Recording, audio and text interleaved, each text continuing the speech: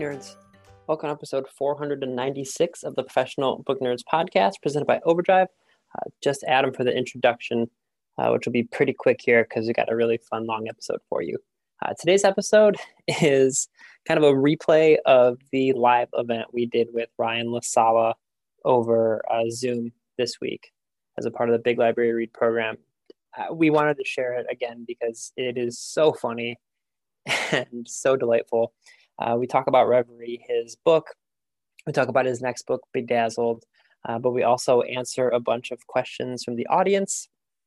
And Jill and Ryan use tarot to do dream interpretations. And I'm never going to tell all of you not to listen to our podcast, but what I am going to tell you is I'm going to put a link in the show notes to Overdrive's YouTube page because they are putting the video up on our YouTube page. And I'm going to tell you to go watch the video version of this if you weren't able to join us, because throughout the entire hour-long conversation, Ryan is putting on drag makeup and still answering the questions. And it is so funny and he's so talented. And it's a visual that you definitely need to see. I want to say thank you to everyone who did sign up. We had 1,800 people register for that event, which is unheard of. Just a crazy amount of people to attend a Zoom event, especially in the middle of a day. So really good stuff. We are going to be doing another one of these with Layla Saad that is coming up next week. So I'll put the link in the show notes for that as well. It's going to be on the 17th, which is Tuesday. I want to let you know, if you sign up for any of our live events like this and you aren't able to attend, that's okay. Sign up anyway, because we will send you a recording of the video afterwards, but you have to sign up in order to get that video. So if you can make it live, that's amazing. If you can't, but you still want to watch us have these conversations, like the one with Layla coming up on Tuesday, be sure to register. We're in the link in our show notes. And then that way you'll get the actual video when everything is recorded after the fact. So just a nice little tip for you guys. Definitely, I would highly recommend doing that. This is going to be a really, really important conversation. And I'm really excited that Layla wanted to come chat again. So that's coming up. If you want to get a hold of us, you can, of course, go to professionalbooknerds.com. You can go to professionalbooknerds@overdrive.com. If you want to email us, you can find us on Twitter and Instagram at ProBookNerds. And I know that we've been doing a lot of author interviews lately, so I just want to let you guys know. On Monday, it's going to be a big book recommendation episode. I guilted our buddy Mallory from Reading Glasses to come co-host with me, and we're going to do a bunch of books that we're looking forward to reading throughout the rest of the year. So if you want to send us an email at professionalbooknerds@overdrive.com, tell me what you've been reading lately. I'll see if I can make Mallory myself do some real-time recommendations for you. Okay, that's everything. I'm not going to keep any longer. I hope you guys enjoy this very, very special Big Library Read episode with Ryan LaSala of the Professional Book Nerds podcast.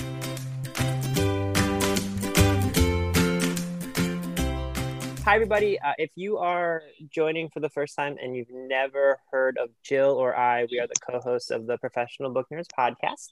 We're the podcast presented by Overdrive. We put on the Big Library Read, which is what this is all about. Shameless plug for us. We do episodes Mondays and Thursdays. You can subscribe in iTunes or anywhere you listen to podcasts and hear all sorts of fun stuff like this interview we're going to do with the person of the hour, Ryan LaSala, who is the author of Reverie, as well as his new book that's coming out in January, Bedazzled, which we'll get to a bit later. We'll let him do promotion for both of those things. His book, Reverie, was chosen as the Big Library Read. So last week and this week, basically hundreds of thousands of people all around the world had access to borrow Ryan's book with no wait lists or holds. And now we're going to get all into it. So just to give you a rundown of everything we're going to do, Jill and I are going to first ask him some kind of questions that we thought of and we went into. Normally we start with having Ryan introduce the book, but I feel like since we're a weekend at Big Library Read, we don't have to spend too much time on that. And then also towards the end, Ryan and Jill are going to do some dream interpreting because they both do tarot. So let's see how that goes. That'll be fun. We'll see how that goes. I've got my deck, but I can't promise that I'll remember anything from it. So we're going to be so when we get to that point, we're going to have Sydney and Lisa, who is managing our chat. They're going to turn on the chat for you guys to go in there and put in your dreams if you would like to have them read by Ryan and Jill. We're also at the very end of this. Ryan is going to build a reverie based on some fantasy elements that we're all going to give him in real time. So at that point, also Sydney and Lisa will turn on the chat again, and we'll let you guys, the audience, give some fantasy tropes that you want Ryan to build in. And then, are we still doing the big grand finale, Ryan? Yes, we are. I have brought many supplies, and so. Yeah, do you want me to introduce that? Yeah, absolutely, sure. All right, so I was talking with Adam and Jill about like fun things that we could do, in part because like I miss in-person events, and if anyone has been to an in-person event of mine, I try to make them like really interactive and like sort of theatrical, because that's just the kind of person I am. So in lieu of that, since I can't be with you guys in the same space, I thought it'd be a fun challenge to, while we were doing this whole Q&A, I'm going to try to put myself into drag. I'm going to put on my best Posey cosplay so that by the time we get to the very end and you guys throw some components at me, I can do my best Posey impersonation in drag, and we'll see how this goes. I have to say right up front, I'm not a makeup expert at all. I'm not a drag queen by like profession or anything like that. It's just something I really admire. And I thought it'd be a fun challenge to try while we answer questions. So yeah, I've got all my supplies in front of me and I'm ready to go once you guys let me know we're beginning. It's going to be like a stopwatch situation. I've gotten it down to about 30 minutes. So if I can do it. Yeah, that's pretty good. I mean, listen, we're going to start asking you questions now, but it's entirely up to you when you want to start. That's true.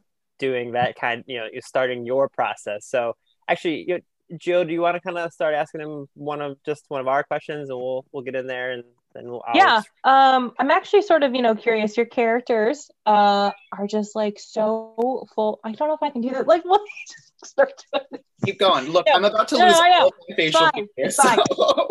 No, your characters are just like so full of personality and they're so full of life. And I'm curious if you had any that you just had the most fun writing and they were like your favorite to write. Oh, this is the easiest question in the world. My favorite character from Reverie, and like aside from Posey, because I think people can sort of tell Posey's like my go-to. I really do love Posey, and writing the Posey scenes was the most fun because truly she just doesn't give, two shakes about anybody else except for her, and that's a very freeing character to write. But my favorite character is Ursula. Ursula was actually the very first character in the Reverie universe, because when I was growing up, I used to really love Xena Warrior Princess and Sailor Moon, and I loved these like sort of emblematic heroine type characters that were both super feminine but also super powerful, and I loved that. And so whenever I was having like a bad day, or oftentimes because I was the youngest kid in my family, we'd be watching movies that were probably not age appropriate for me and they were too scary, I would always imagine the damsel fighting back in the way that like Sailor Moon could, and the way that Xena Warrior Princess could. And that's where Ursula comes from. She's sort of that, she's a character. She's wrought from the material of someone who's super feminine, but also super powerful. And she's the most fun to write because, she's always in these like big fluffy outfits, like literally brawling with like dragons and all sorts of mythical beasts. And every Reverie, if you notice, like, it's basically me trying to build to an excuse to put her in like that kind of situation because it's the most fun to write. I mean, this is going to be the hardest I've ever had to like focus on asking questions. I'm like watching you and just enthralled. Oh, were there any characters? You have to ask them. I have to answer them while we do this. That's fair. Were there any characters that you kind of struggled with writing? Let's see. I think Elliot, to be quite honest, Elliot wasn't really a fully formed person until the like very end of the process, in part because Elliot is sort of like he's like the lone like token straight person in this book, and it's sort of getting in his head and sort of what he wants was a little bit of a challenge for me, I'll admit. Probably Sophia as well, just in part because she's like the like little kid sister. She's also like very rational. I'm not very rational, and so understanding what like an actual rational person would do as these dreams are bursting from like people's heads was a little bit difficult, but hopefully I pulled it off. I think you pulled it off fantastically. Agreed. So we should say that you've actually been on our podcast before. You have spoken with Adam. And in that first interview, you told Adam that your own reverie would be the cruise ship in space from the book. That's true. Given that the world has kind of gone a little topsy-turvy lately, has your personal reverie changed? No, I don't think it has, in part because like cruise ships, well, also I should say my idea of a fun time is not a cruise ship. I actually think cruise ships are horrifying. I specifically want a cruise ship in space. That seems like a lot of fun to me. Sort of like, if anyone wants a reference point, The Fifth Element, you remember that cruise ship? That's the one that I think would be a lot of fun. And I think now more than ever, you know, some sort of like really fun escape with all of my friends where sort of everything's provided and it's still safe in sort of like a self-contained universe. That sounds better than ever right now. So no, I think my reverie has actually, if anything, become like even more neon in like what I would want to do. Yeah, that's true. Yeah. I also want to point out, impossibly, that first interview was this year. It was back in January somehow. Is that true? Is that actually true? Yeah, it was this year. And for anyone who is wondering if Ryan is shy, that night after I interviewed you, you yelled at me at an art museum during an event. Oh my God, I forgot about that. Oh my God, that was a great event. It was a beautiful art museum, not the kind of place where I should have been yelled, not the kind of place I should be just in general, but they made the mistake of letting me in and then it was so funny. Oh, it was good times. So when we interview fantasy authors, something that we always dive into is world building, because as a fantasy writer, you're given the freedom to build your own rules for the magic and the physics and how everything in the world works in general. For each reverie, those rules are different, and the action picks up so quickly that, was it a challenge for you to think through how to help the reader adjust to those sudden changes, or was it more so just like you trusted the reader to trust you, like, I'm going to take you to the right place with this? So there is a little bit of a science to writing a reverie, at least I found. And mind you, this is a book that like, it came from like 10 years of me like noodling around with basically like a fiction of what I wanted a book to be, right? Sort of wrote it in response to like a lot of books that I didn't really like, or I was sort of bored by. So as a result, it was like very indulgent, and I needed to learn through writing it and through getting like feedback on it that like I couldn't just do whatever I wanted, right? There had to be some semblance of reason, right?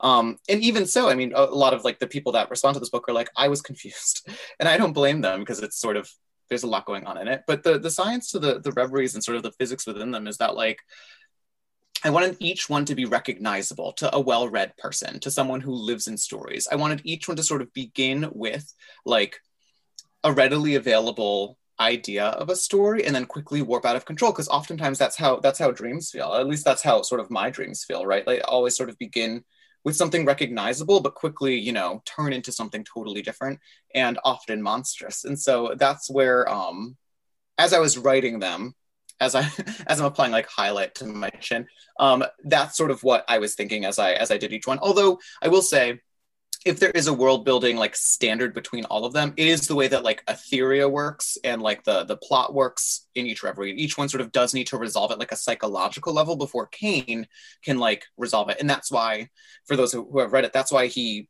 attempts to and cannot resolve Helena's reverie, because it is not resolved in her own mind. She's not ready for that to unravel. She wants it more than he wants it to end. So those were consistent sort of throughout the different reveries in the book. Speaking of, were there any reveries you built that did not make it into the final book? Yeah, so originally Helena's reverie was very different. It took place at like a museum, and she was a tour guide at the museum who sort of spent all of her time, dreaming her way into like the history of the museum, and that's how that came to be. And I shifted it into being more like inspired by a romance novel, in part because building a reverie on top of like a historical estate didn't really differ too much from the actual like reality of it, right? Because it was a well-preserved like castle basically. So I was like, I need it to be different. Other reveries that didn't make it in, gosh, there were lots. It's hard to remember all of them. Some of them I hope that I get to use in like, future stories. If like there's a continuation to reverie, I have a lot of stuff that just didn't make it. And I think the only other thing is that there used to be a lot more plot building to that first one, the one that's like the barbarian and librarian one. There was a whole economy built around like parasitic bugs and like people with like, I don't know, like a lot of like bug friends. And eventually my editor Annie was like, this is entirely too much bug action going on here, we've got to get rid of it. And it was like that because that's an actual, like, the parasite that like that Reverie is inspired by is an actual like parasite that replaces the tongue of its host. That's a real thing, and it happens to fish, not to humans. And I hope no one's grossed out by this, but that's like a huge like fear of mine, and probably now of yours, now that you know about it. And so I thought it'd be great to sort of base a fear in that. And so there was a lot more of like bugs in people's mouths. Ultimately, it's probably good that I got edited out. For people who are joining like somewhat recently, because I'm seeing we're getting people Hi, that are guys. joining. Just for your reference, Ryan is going to be doing a very fun thing at the end of this. He's not just putting on makeup for no reason. I was as you're answering that question, I was just thinking of people like logging on in the last like 3 or 4 minutes and being like, what is happening? So that is what's happening. Nothing good. I'm so angry that I signed up for this. Not the like the interview. I'm just angry that I like on our planning call was like, oh, wouldn't it be funny if I was like getting into like Posey cosplay? I'm not a drag queen. I respect the hell out of drag queens and what they do. And this is not it. You should find a professional if you're interested in drag. You need to not be. And for the record, your idea, not Jill. What's your idea? No, I know. No, that's what I'm saying. Like, I'm full of regret that I was like, oh, this will be good. I don't even like do makeup often. I had to go out to my local Rite Aid and buy a bunch of makeup, and I've just been figuring it out. So I'm going to look like a hot mess. I mean, I already sort of look like a cartoon of a person, but you know, whatever. We're just going to go with it. Anything for my readers. There you go. Seeing as how you have a character in the book named Ursula, which you're talking about before, and I know Jill is also a massive Ursula fan from Little Mermaid. Mm-hmm. Ursula, great Disney villain or greatest Disney villain? Go. Greatest Disney villain. Ursula is the greatest Disney villain, and I will tell you why. She got it on paper. You know, no other Disney villain had a contract written up and had someone sign, but Ariel signed her life away. Everything Ursula did was legally condonable. And actually, you know, I don't know enough about maritime law to really lean into that statement, because I guess they are in like a Dutch sea someplace. But I think that Ursula got a really raw deal. She did. Yeah, I think she's wonderful. Also, Ursula, the Disney villain, also is based on a drag queen named Divine, who stars in a lot of like John Waters projects too. And is sort of a lot of people's first like brush with drag, even if they don't know it, because they are sort of watching this like heightened, like fully bodied person like slink and slide around. And that's what drag shows are oftentimes like. And that's why I loved her. When I was younger, I used to make my parents stop in every sort of like garden store because I really wanted a bird bath, just like hers. Even though it's a cauldron, it looks like a bird bath where she like does her potions. So I used to like go in and like look for bird baths that I could like bring home and like cast spells in. Man, if I was prepared, somewhere on the shelf somewhere is an Ursula Funko Pop. I'm just not sure where she is, but she's up there somewhere. You guys agree or disagree? Do you think Ursula's the best? Or she's the best? She did get a raw deal. She is the true, you know, icon and heroine of that entire story. Yes, because Jill signed the contract. Yeah, Ariel signed. She signed her name. She signed the contract. Ursula just held her to her end of the bargain, and then look what happened. So I mean, you could make a case that Vanessa, Ursula's alter ego, meddled in the contract, but I'm not here to help Ariel's side of things. It was probably in the fine print though. So if Ariel didn't read the fine print, that's on her. It's like the equivalent of when people get mad that their iPhone can track their every movement.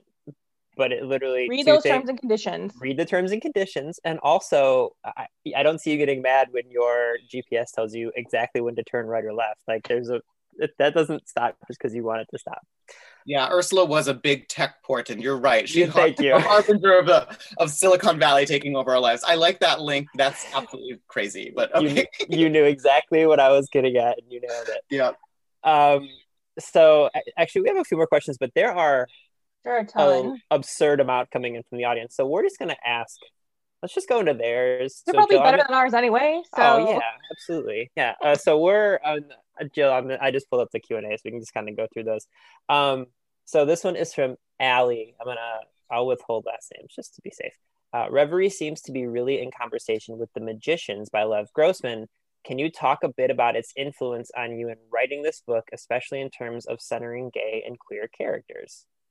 So The Magicians is actually something that came into my radar after I got an agent. It was my agent, Veronica Park, who was the one that mentioned to me that Reverie really felt like something out of like that world.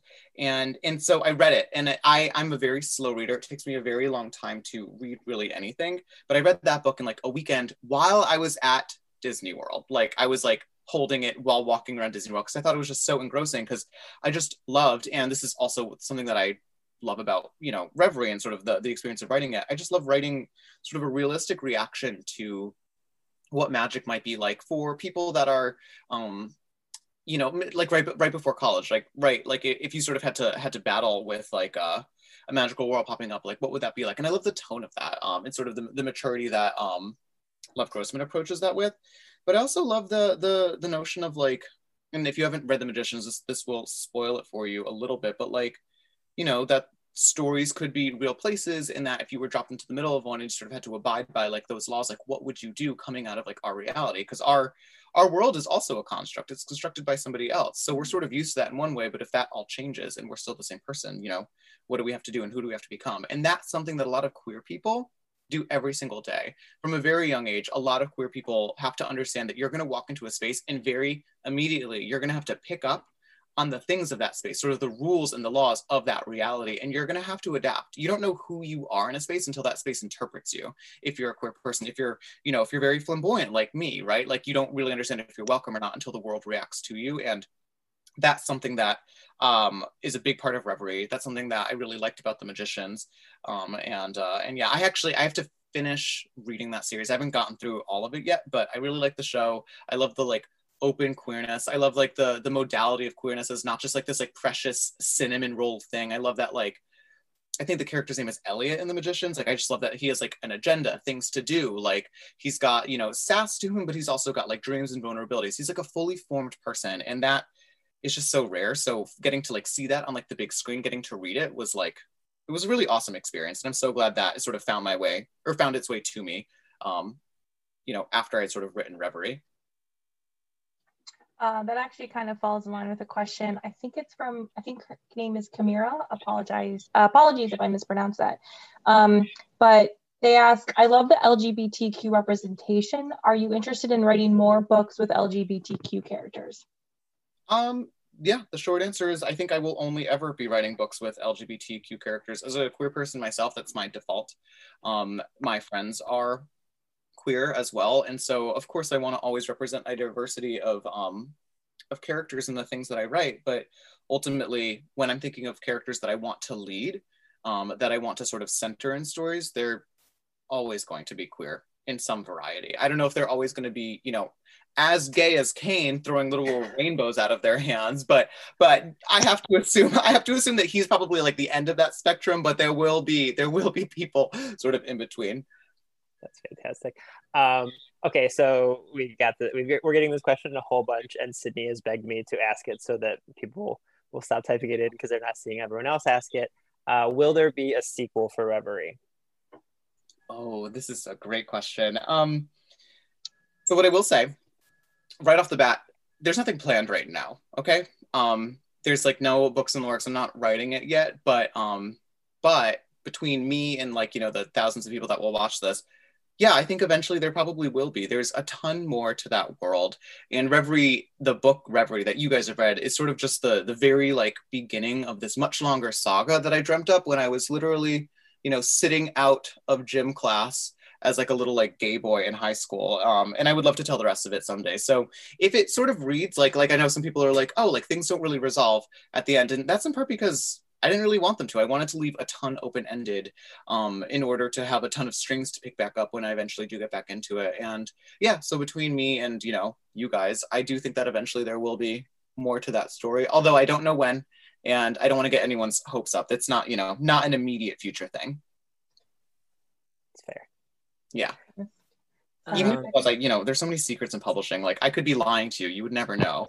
Like I contractually probably couldn't tell you even if there was. So that is true. That is true. Deborah had a question that I also wanted to know, which was, she wants to know, I'm curious how much editing and rewriting went into the book. Did it go through many extensive revisions, or is it pretty close to your initial vision? So the fun fact about Reverie is that it sold. So my my editor Annie bought it, or she said she wanted to buy it, and one of the conditions for buying it was I was like, I actually want to make a bunch of changes, because while it had been out on submission, I had all this like inspiration, and like for instance, like the gemstone creatures, they weren't in the version of the book that like got picked up. They were something that I thought of after, and there was a bunch of other things like that where I was like, oh, this would really be awesome to include. And so I actually rewrote it right before it became like an actual like acquisition. Or actually, so no, sorry, it got purchased and I rewrote it and then it got edited. So yeah, I would say that there were quite a few things that had to like change leading up to it. And I'm also someone like, I'm changing things right until the very last second. I'm like a chronic reviser. And so things need to be taken out of my hands in order to sort of get me to stop doing them. So yeah, there were a lot of rounds of edits, especially, you know, a book that you write over the course of 10 years is going to change pretty significantly. And so someday, not soon, but someday I think I'll be ready to kind of go into like my archives from like, you know, 2009 when I was like first starting this, and I would love to see what that was like, because it feels like 6 or 7 books ago that I was sort of starting out with like these characters. Oh, here's a quick one for Jill and I. Is your podcast on Spotify? Yes, it is. Professional Book Nerds. You can find it there. Yeah, they're wonderful. Okay, so this one is from Amy, and it kind of gets to another thing I want to ask you about, which is good. Amy asks, is The Witches by Roald Dahl one of your favorite books? P.S. Jazz Hands. P.S. Jazz Hands. It does say that. I love that. Yes. Postscript Jazz Hands. That's what I would say. I was like Benjamin Franklin. Post haste Jazz Hands. So The Witches is a book that I have a complicated relationship with. I don't love Roald Dahl's legacy. He was not a great person. But The Witches, and the reason The Witches is in Reverie is because I love like witches and the idea of them. And I also love like the idea of these like incredibly powerful women that have pursuits of their own and are not really like hemmed in by like the expectations of like reality, and specifically the reality of men. And that's actually what Posey says. Like Posey says, the reason we love the witches, you know, or witches in general, is because they don't depend on anybody but themselves to kind of do what they need to do. And like that's really rare in stories about women and stories about femininity, really. And so that's why I really wanted Posey to kind of include that, because Posey is in a way describing herself in that scene, although you know, Kane doesn't really know that. So that's kind of why that's in there. Although the actual story, The Witches itself, I could probably take or leave. I will say that movie, the Angelica Houston version of it, is a favorite of mine and scared the bejesus out of me when I was little. Because it like, this will spoil it for anybody, but like the whole turning children into mice thing, usually in a kid's movie, like, you know, you would turn back. You wouldn't be a mouse forever. But that story ends and he is a mouse forever. And that was like, oh, a real repercussion, sort of like my first like flirtation with like a consequence that couldn't be undone just by like goodwill, you know? Right. Speaking of the movie, have you seen the new one? No, is it on Showtime or HBO? I feel like it's on something that I just don't have. I think it's HBO. Yeah, it's Jill and I talked about it. What did you guys think? I will say this. I do love Angelica Houston. In the original one, she like went for it, and Anne Hathaway went for it. Like she was not afraid to like go for it and be ugly and just like, yeah. Anne Hathaway consistently goes for. I think we need to give Anne Hathaway more credit. There was sort of a period of Hollywood when we didn't like Anne Hathaway, and I'm glad it's over because we need to appreciate her. She does a great job. She does. So I did like her. The rest of it was okay. Yeah. And then she dreamed a dream, and everyone loved her again. That's when people stopped liking her. She wanted to work for that, and she gave her like theater kid. Everyone realized she was a theater kid. That's what it was. They were like, "We thought you were cool because of The Devil Wears Prada," and then she like admitted to actually really liking musicals, and they were like, "You're a nerd. We can't." Right. So I was like, "Wait, that's me." Okay, so this one is from Allie, and Allie said something really nice about an event too that now is gone forever. So I'll just ask her question as I scroll through and look for it. So sorry, Allie, I'm going to find that. What place do dreams have in your personal life, and what is the most powerful dream you've ever had, and why? So 3 questions. That's a good job of typing everything into one. Oh my God. That's like an essay, right? Like that's an essay that I post on something else.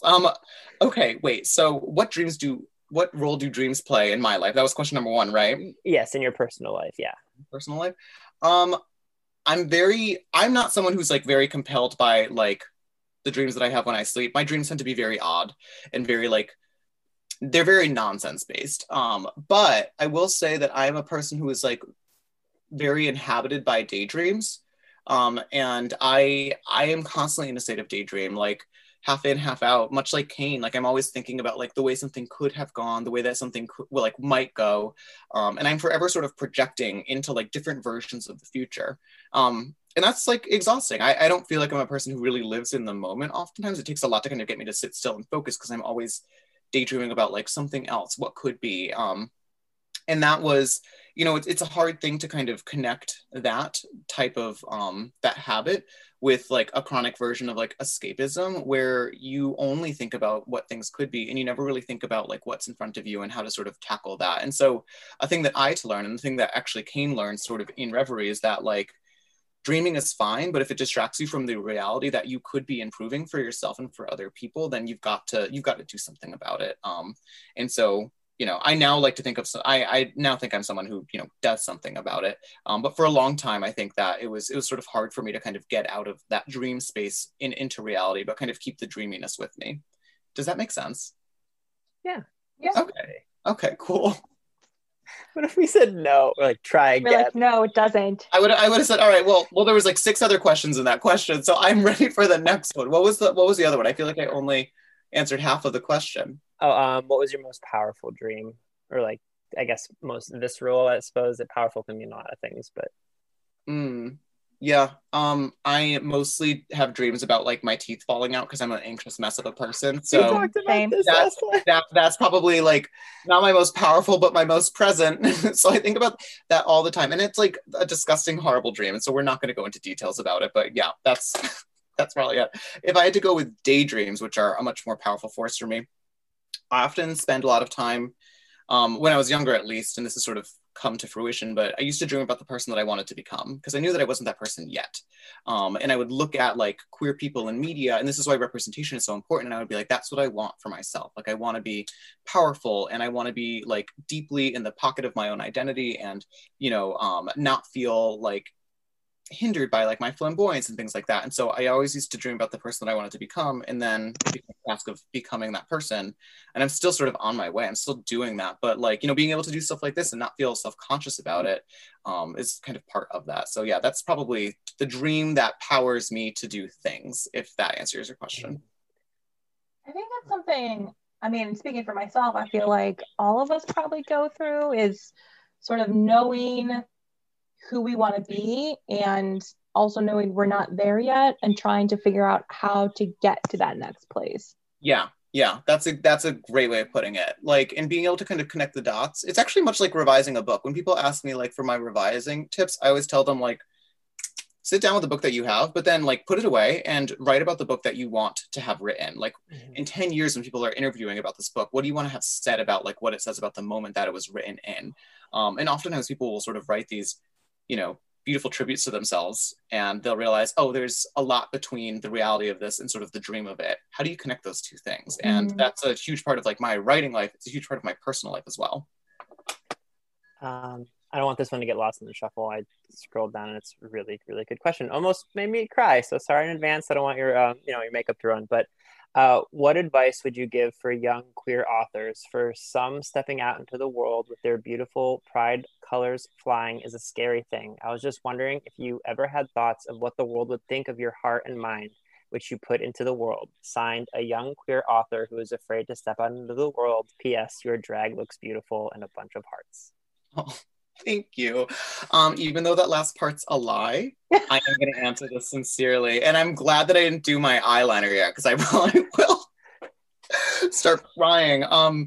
Look, I think that there is a lot and perhaps too much emphasis put on coming out and pride, right? And pride, as we conceive it, as like a big display of who you are. The fact of the matter is if you don't feel ready to be, you know, that person publicly yet, that's okay. I mean, oftentimes your instincts are telling you something about your environment and telling you, you know, survive instead, right? Like if you can't be your authentic self, then maybe look at why you're feeling that way. Don't feel like you have to push past that to just sort of embody this like prideful attitude. You know, there's a lot to be said about taking confidence in who you are, but that doesn't necessarily mean you need to kind of perform that constantly. As for, you know, the future though, there's so much beautiful, wonderful stuff waiting for queer people.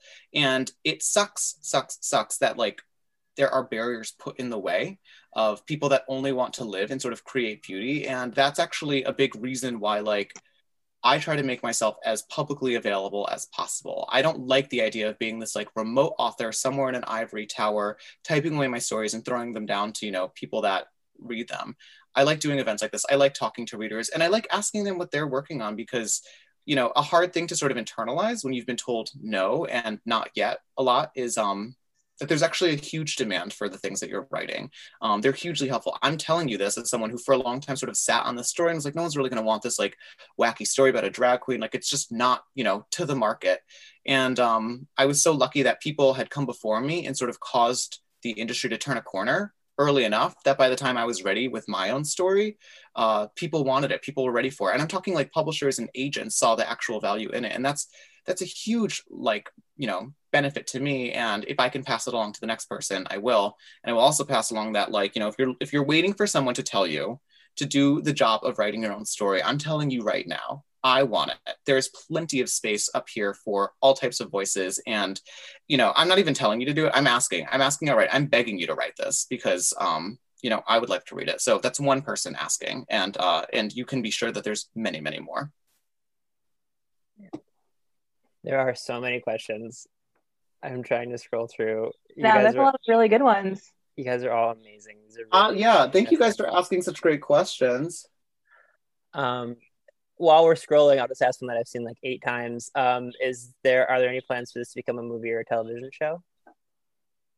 Oh, I love that question. So, yeah, I'll tell you guys the truth. I have a film agent, and I'm working with some producers right now. And the way that Hollywood works is that it's very slow and like then suddenly rambunctious. And so, right now, no, there's no real formed plan for this. But the group of people in Hollywood that really like Reverie is slowly growing, and honestly, like enthusiasm from readers like goes a long way. So if that's something that you're interested in, I mean, hopefully I'll be able to answer that with like a big yes at some point. But right now there's stuff in the works, but nothing concrete. I will say though, my dream for this is that eventually it gets picked up to be some sort of like episodic, you know, in the vein of like Buffy the Vampire Slayer, like something like The Magician's Where it's like a show with multiple episodes. Cause I think that the Reveries themselves sort of lend themselves to like an episodic format. That's kind of how I wrote it with that in mind. And so, and I think that's kind of helpful, right? Like, I think that that's what some people look for. So yeah, it's a big question mark to me even, but thank you for asking. I mean, we certainly hope.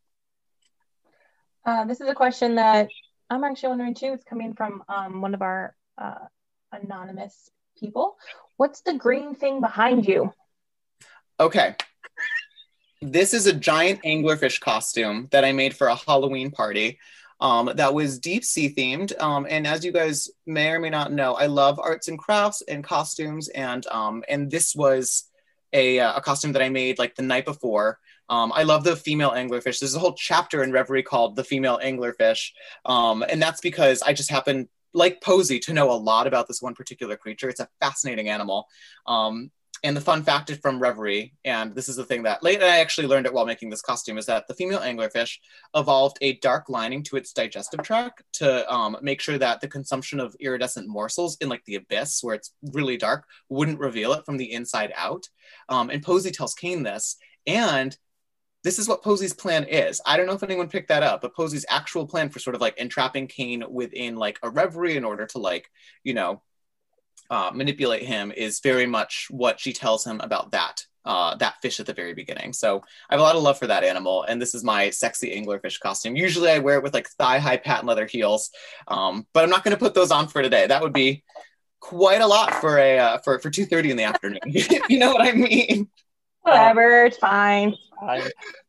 Sydney or Lisa, if you guys want to open up the chat for people over the next couple minutes, if you want to put any dreams that you have had recently, we'll let Jill and Ryan, I'll read those, and I'll let Jill and Ryan, kind of This is their thing with those. I cannot wait to see. I cannot. Yeah, okay. And Sydney just put dream chats only, and I'm laughing that that's definitely not going to happen. While we're waiting for those to come, I just want to give you another just very sweet message. This is from Jax that came at the beginning. I love the story, and as a closeted trans, I wish I could be bi and not be judged by my family, so I kind of went into just making my NaNoWriMo an LGBTQIA friendly story. You're a huge inspiration of mine, and I loved drawing your characters. Oh, thank you, baby. I love that. And you know what? Like, you participating in NaNoWriMo, so National Novel Writing Month, for anyone that doesn't know, that's huge. Oftentimes, helping other people is a great way to help yourself. And I hope, for all the work that you're doing for other people and sort of being visible for them, I hope it comes back to you tenfold, right? Like, I really wish that for anybody that's taking the time to create art for their community. I think it's a wonderful thing to do, and it's never in vain. So thank you, sweetie. Okay, so... oh goodness, there's so many of these. You guys have your okay, this is a good one. Oh no. I had a dream that my whole family, whenever I touched them, turned into cockroaches. I was so scared. Oh God. I like King Midas, but with cockroaches. It seems that way, yes. That sounds terrible. Oh my God. That is completely horrifying. Jill, should we draw a card and interpret it? We could. I have my deck. I don't have it shuffled, so I'm shuffling it now. While you're doing your makeup, I won't make you try and. Yeah, don't make me draw. I'm putting graphic lip liner on. Okay, so we're shuffling with. You have to set your intention when you do tarot, guys. You set your intention, and you try to think through what the querent is asking. So. We'll see what the angels or whatever spirits you believe have to say about this. I have a few opinions myself, but I want to see what the card says. While you're shuffling, Jill, somebody wrote, clearly the cockroach dream is a Kafkaesque commentary on our world right now. Not wrong. Oh my goodness. Do we just want to pull one card, do you think, or? Yeah, let's pull one card. Someone said I dream about being a hot dog. Oh my God, this is my favorite chat I've ever looked at while you guys are doing this. Incredible. This is so good. This is good because I need to put on my lashes, which is going to take all my cunning. So, Jill, pull a card and we'll interpret it. All right. What we got here? Card is it's the High Priestess. Ooh. That is an interesting, So, High Priestess is all about I should say I'm using the Way Home Tarot deck, which actually our friend Sydney, who's been helping us, she gave this to me as a present. So welcome, I love you. So that High Priestess is all sort of about intuition and following your intuition. And what else? I have my little notebook. I'm sort of a nerd about things. Illusions and intuition. Was she right side up? She was right side up. Yeah. Okay. All right. So I think that the High Priestess is telling you that there is an illusion among you and that you need to see it, in that you feel like your touch is turning people into bugs, because there are illusions skittering around you beneath the surface of your relationships, and you're trying to reveal those with your touch. So you're touching anything willy-nilly, but you maybe need to assess some close relationships, and you need to find those roaches and stomp them out. That's what my interpretation is. See, he's way better at this than I am. That's okay. You're pulling the cards. No, I'm like, Jill, I need 10 minutes to think about it. I don't have 10 minutes to think about it. Okay. I lie for a living, so you should be okay. All right. So, oh my gosh, you guys are having some wild. Okay, I had a dream where two giant M&Ms had laser guns, and if you sat still, they couldn't see you. Then they killed my whole family. Oh my gosh. Wow. Are we gonna get sued? I don't think the M&M's brand is checking in. I think we're okay. Okay. So to recap, two giant M&Ms with laser guns, and if you sat still, they couldn't see you. But then they killed their whole family. Also, I'm looking like Liza Minnelli over here. Liza. What's the card, Jill? I'm shuffling. Oh my God, I'm sorry. I'm sorry. You know, you have the hard job as I put literal Elmer's glue, glitter glue in my eyebrows. Yeah, let's take some time for you, Jill. That's fine. That's fine. Okay, so I don't actually have to do this. I could make you shuffle while applying your sparkly Elmer's glue. True. That's true. I should be so lucky. All right, M&M's, like Jurassic Park T-Rex. Can't see you if you're not moving.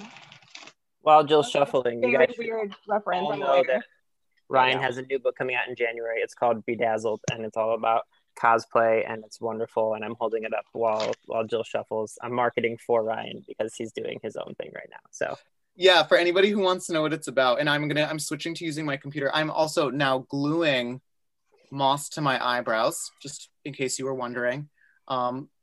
Bedazzled is a book about cosplay. It's about a cosplay competition, and our main character, his name is Raffi.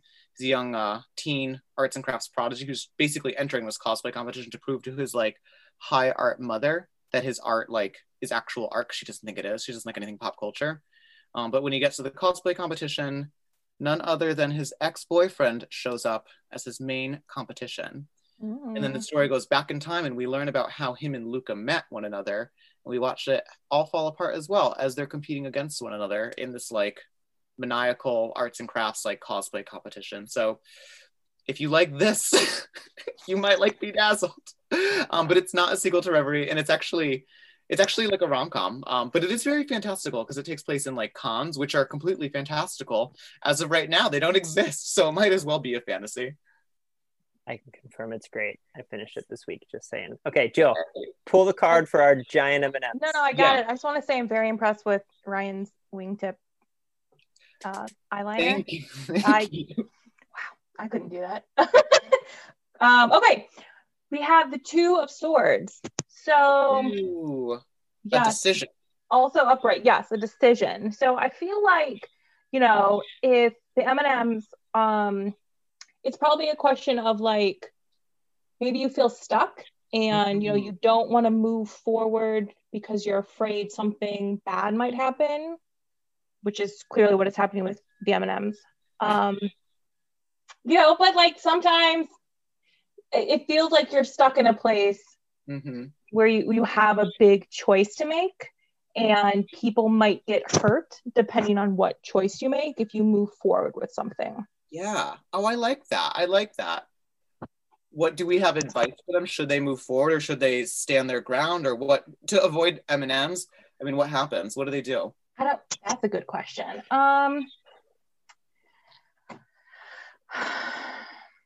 Okay, well, I pulled a clarifying card. Oh, good. Wow. Now, I will say this.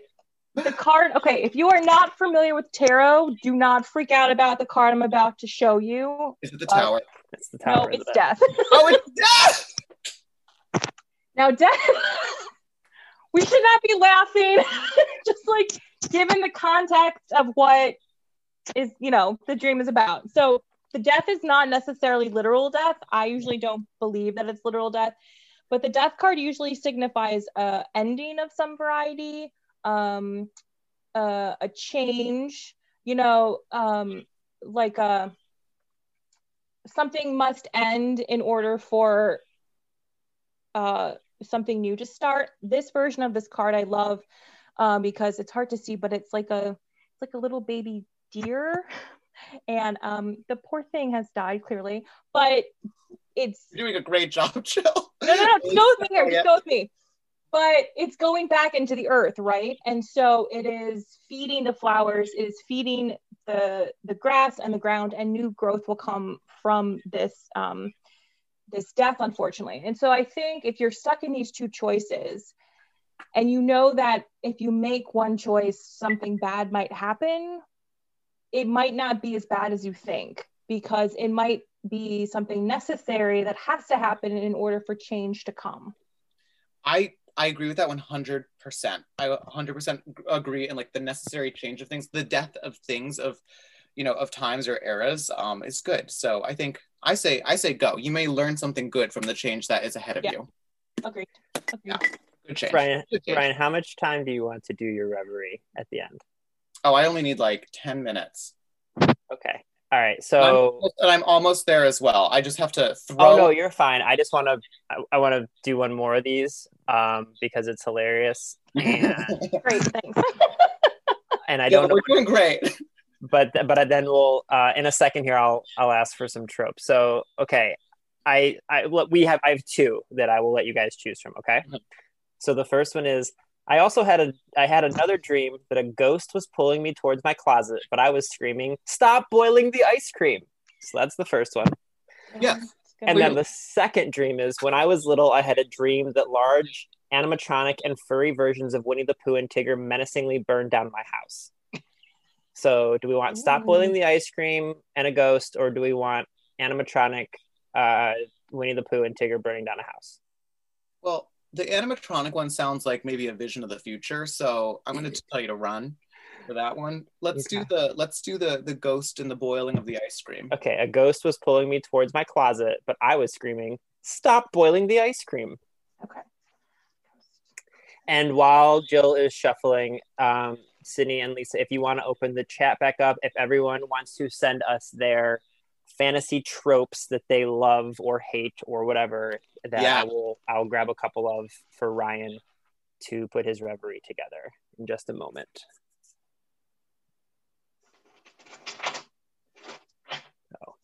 Silence of shuffling the cards. Sorry. No, there's. So if anyone's wondering what I'm doing, I am slowly putting some liquid eyeliner on the middle. This is coming together. This could be a lot worse. I'm just letting you know. It's not good, but it could be a lot worse. And I just want everyone to, when they look back upon this, remember what I did for you.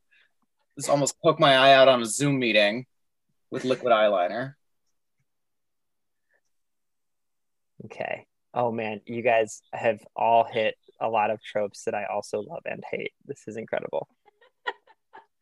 All right, so for ice cream in the closet, ghost pulling to the closet, the ice cream. We have this card is Father of Pentacles, but it's the King of Pentacles. Interesting card for this. The King of Pentacles. He's like the Pentacles has to do with like worldly possessions. Yeah. And he's like the ultimate kind of like high level, got it all together kind of, yeah. Maybe your assets are at risk. Maybe the ghost is something from your past is threatening a treat that you've promised yourself, like the ice cream, but like this ghost is like, no, you need to come. See, it's because like something's boiling. So like, and I'm thinking like a ghost of like Christmas future type of situation, right? Like it's a ghost from time in general. And so even like you are being told to reassess some assets or the things that you have determined to be stable in your life, they're actually at risk. And in order to achieve this king status, you gotta maybe do a little bit more reassurance that the things that you have are actually stable. I like it. There we go. That works for me. I like it. Beautiful. Okay. All right. I'm going to try to give you some of these tropes. Also, one of these wasn't even a trope. It just said, where'd it go? I think it said, if Posey was real, I would have a crush on them or something. It was, oh my God. I lost it. Yeah. Justice for Posey. Poor Posey. Like, I actually think that Posey had a lot of really good points, despite being like a cool lady. By the way, if you thought this was the end of the look, you're wrong, because I actually... Oh, okay. Well, I assumed there was a costume. Okay, so are you ready for me to give you some of these? Yeah, let's start out with okay, yeah, just throw them at me and we'll make this reverie work. Okay, so we've got a reluctant hero. Okay, a reluctant hero. On a hero's journey. Yep. Vampire. Okay. Sorry. LGBTQ plus vampire. Let's clarify. That was always a given. Well, this one just says David Tennant and Gillian Anderson. By the way. Yeah. Well, you know what? You were making this on YouTube the other day. Yeah. So the theme of this, I don't know if anyone gets the joke, but I thought it'd be funny if like I showed up in drag and instead of the big library, it was the bog library read. So that was the inspiration for this hat, which I made on YouTube earlier this week. I should have stuck around for. Okay, so a reluctant hero who's on a journey. Okay. We've got Cliffhanger.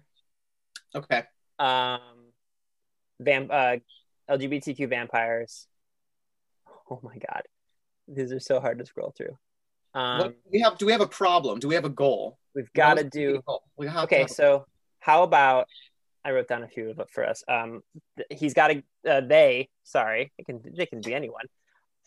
They are looking for a powerful artifact, so a dark crystal or a crown or a magic ring. Okay. And then we've got vampires. Do you want a villain, or do you want the vampires to be the villain? No, that's good. Okay, so we've got a vampire. I feel like vampire tales are often always like they have to do with like how someone was turned, right? That's like it's always like this like trauma that is forever unpacked by vampires. So what if this vampire doesn't know what turned them, and they're after a mysterious artifact that can like help? It's like, let's say we'll make it like a mirror or something, and it's gonna tell them how, like, it's basically going to show them like a reflection of their past, right? Like, and that's going to, for whatever reason, solve the mystery of how they turn into a vampire. And if this was a reverie, let's see. So we'd show up. I think it'd be very funny to make Elliot the vampire, because Elliot is like not this like graceful little person. He's like kind of like the clumsiest of them, and vampires are very graceful. So I think he would have a very hard time blending into that role. I think Adeline would be fantastic at it as sort of like the like vixen vampire, right? There's always like the vampire that like knows what she's doing and is like on top of it. That's what I'd cast that as. Ursula, clearly the damsel in distress, clearly like the ingenue who like it's for whatever reason like the fixation of the vampire.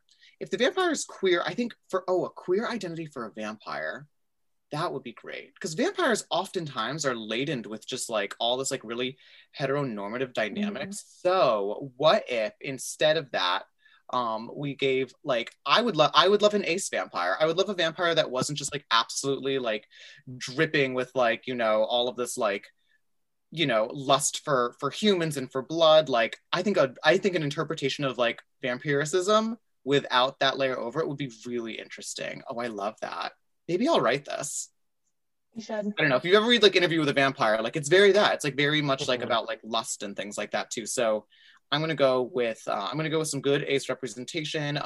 We'll make them arrow as well, and I want to see what a vampire is able to get up to when they're only concerned with unpacking, you know, the origin of their own vampire story, so that they can, you know what, maybe their goal is they want to know who they were so they can see who they left behind, because they have like memories of these people, but they don't know who they are. And they want to go and then meet their grandchildren. Wouldn't that be a lovely resolve if finally they're able to go meet like, not their grandchildren, but like the descendants basically of like the family they had to leave behind because they're immortal? I think that'd be really lovely. I love the idea of a vampire who has been a vampire for so long that they no longer remember when they were turned. And so it's almost like, it's almost like the hero's journey is sort of like this is a horrible way to do it, like the movie National Treasure, where they're going on an adventure, or like Carry On and Wayward Son by Rainbow Rowell, where like the vampires, they're going through like on a quest to figure out like from spot to spot, almost like American Gods by Neil Gaiman, but it's a vampire trying to figure out where they came from. You look so good. You look so good right now. You guys get it? It's a lily pad. It's a lily. Thank you. It's falling apart on top of my head as we speak. Do you see this? Yeah, it kind of ties into one of the characters from Bedazzled's first cosplay. It does. That's why I reached for these materials. I was like, you know what? Like, I absolutely want to make something like floral and plant themed. So, yeah, no, this would not rank very well at the Tripsy, the competition, cosplay competition that's in that book. But I would definitely show up and feel proud to wear this. Yeah, 100%. Okay, so we have a few minutes left. Ryan, do you have closing remarks or things that you would like people to know, or just all that good stuff? Well, if you want actual like queer vampire stories, Vampires Never Get Old, which is an anthology that came out, I think, somewhat recently, like a few weeks ago, but like Zoraida Cordova written something for it. V.E. Schwab. Great representation in there. So if you liked our improvised reverie, and if you want to learn more about like the modern day vampire, check that out. Also, Victoria Schwab has a show coming out that is about vampires as well, which I'm super looking forward to, also queer. So a lot of really cool stuff coming out. As for closing remarks, honestly, thank you guys for for running this, and also thank you for everyone for showing up. It's like such a cool thing to still be able to like meet and talk about books and stories and like do, garbage like this. Like I look forward to this stuff. I live for it. I actually have an event later today that's like not a public book club, so I've got to go scrub all of this off of my face before I present to like a room full of like booksellers. But that's between me and the next 2 hours. But I'm just so grateful that people have like found this book and really love it. And I'm also grateful for the people that like are perplexed by it and still finish it and like have a lot of questions and thoughts, because I wrote a book because I wanted people to think about it, and I didn't want it to necessarily be this like super accessible situation. I wanted people to actually sit with the content and think through it and how it applies to like our world. So it means a ton to be able to talk about it and to talk to people about it and to answer questions, and that kind of dialogue and that kind of engagement is a huge part of why I write. So thank you everyone. And one last thing, I hope that everyone pre-orders my next book, Bedazzled. If you had a fun time watching this stream, and if you like costumes and cosplay and anime and comics, and if you love like a lovers to enemies to lovers trope situation, like this is the book for you. It's my second book. It's not sort of the big glitzy production that Reverie is, but I absolutely love it. And it actually just got a starred review from Publishers Weekly, so that's like book list. So I'm celebrating that. I got the news like right before this. And I cannot wait for people to read this. It's a totally different type of book out of me. So a lot of plot twists ahead, but yeah, mostly thank you. Thank you, everyone. Yeah, I'll just add to that. I will say, while the theme of the book is, well, not the theme, but like the style of the book might be entirely different, the through line is that your writing is so fun, and like it's just, even in like the highest stakes of Reverie and then like these competitions that they're in Bedazzled, it's always a very Ryan LaSala book, and they're fantastic. So thank you for writing these stories. They're amazing. Well, thank you for reading them, and thank you for having me. This is so much fun. We must do it again. Readers can sample and borrow the titles mentioned in today's episode from Overdrive.com, and our library friends can purchase these titles in Marketplace. Professional Book Nerds is proud to be an Evergreen Podcast signature program. To learn about other Evergreen podcasts, visit evergreenpodcasts.com. Our podcast is produced, recorded, and edited by Adam Sokol and Jill Grunewald, and presented by Overdrive. For more information, visit professionalbooknerds.com. Are you tired of seeing your teen or young adult struggle on a path that clearly isn't the right fit? Is your teenager confused about which direction to take after high school? The future of work is changing rapidly, and our kids need to know all of the options available after high school so they're empowered to make the choice that is best for them. In each episode, we explore the latest trends that are shaping the opportunities of today and tomorrow. I'm your host, Betsy Jewell, and this is the High School Hamster Wheel Podcast.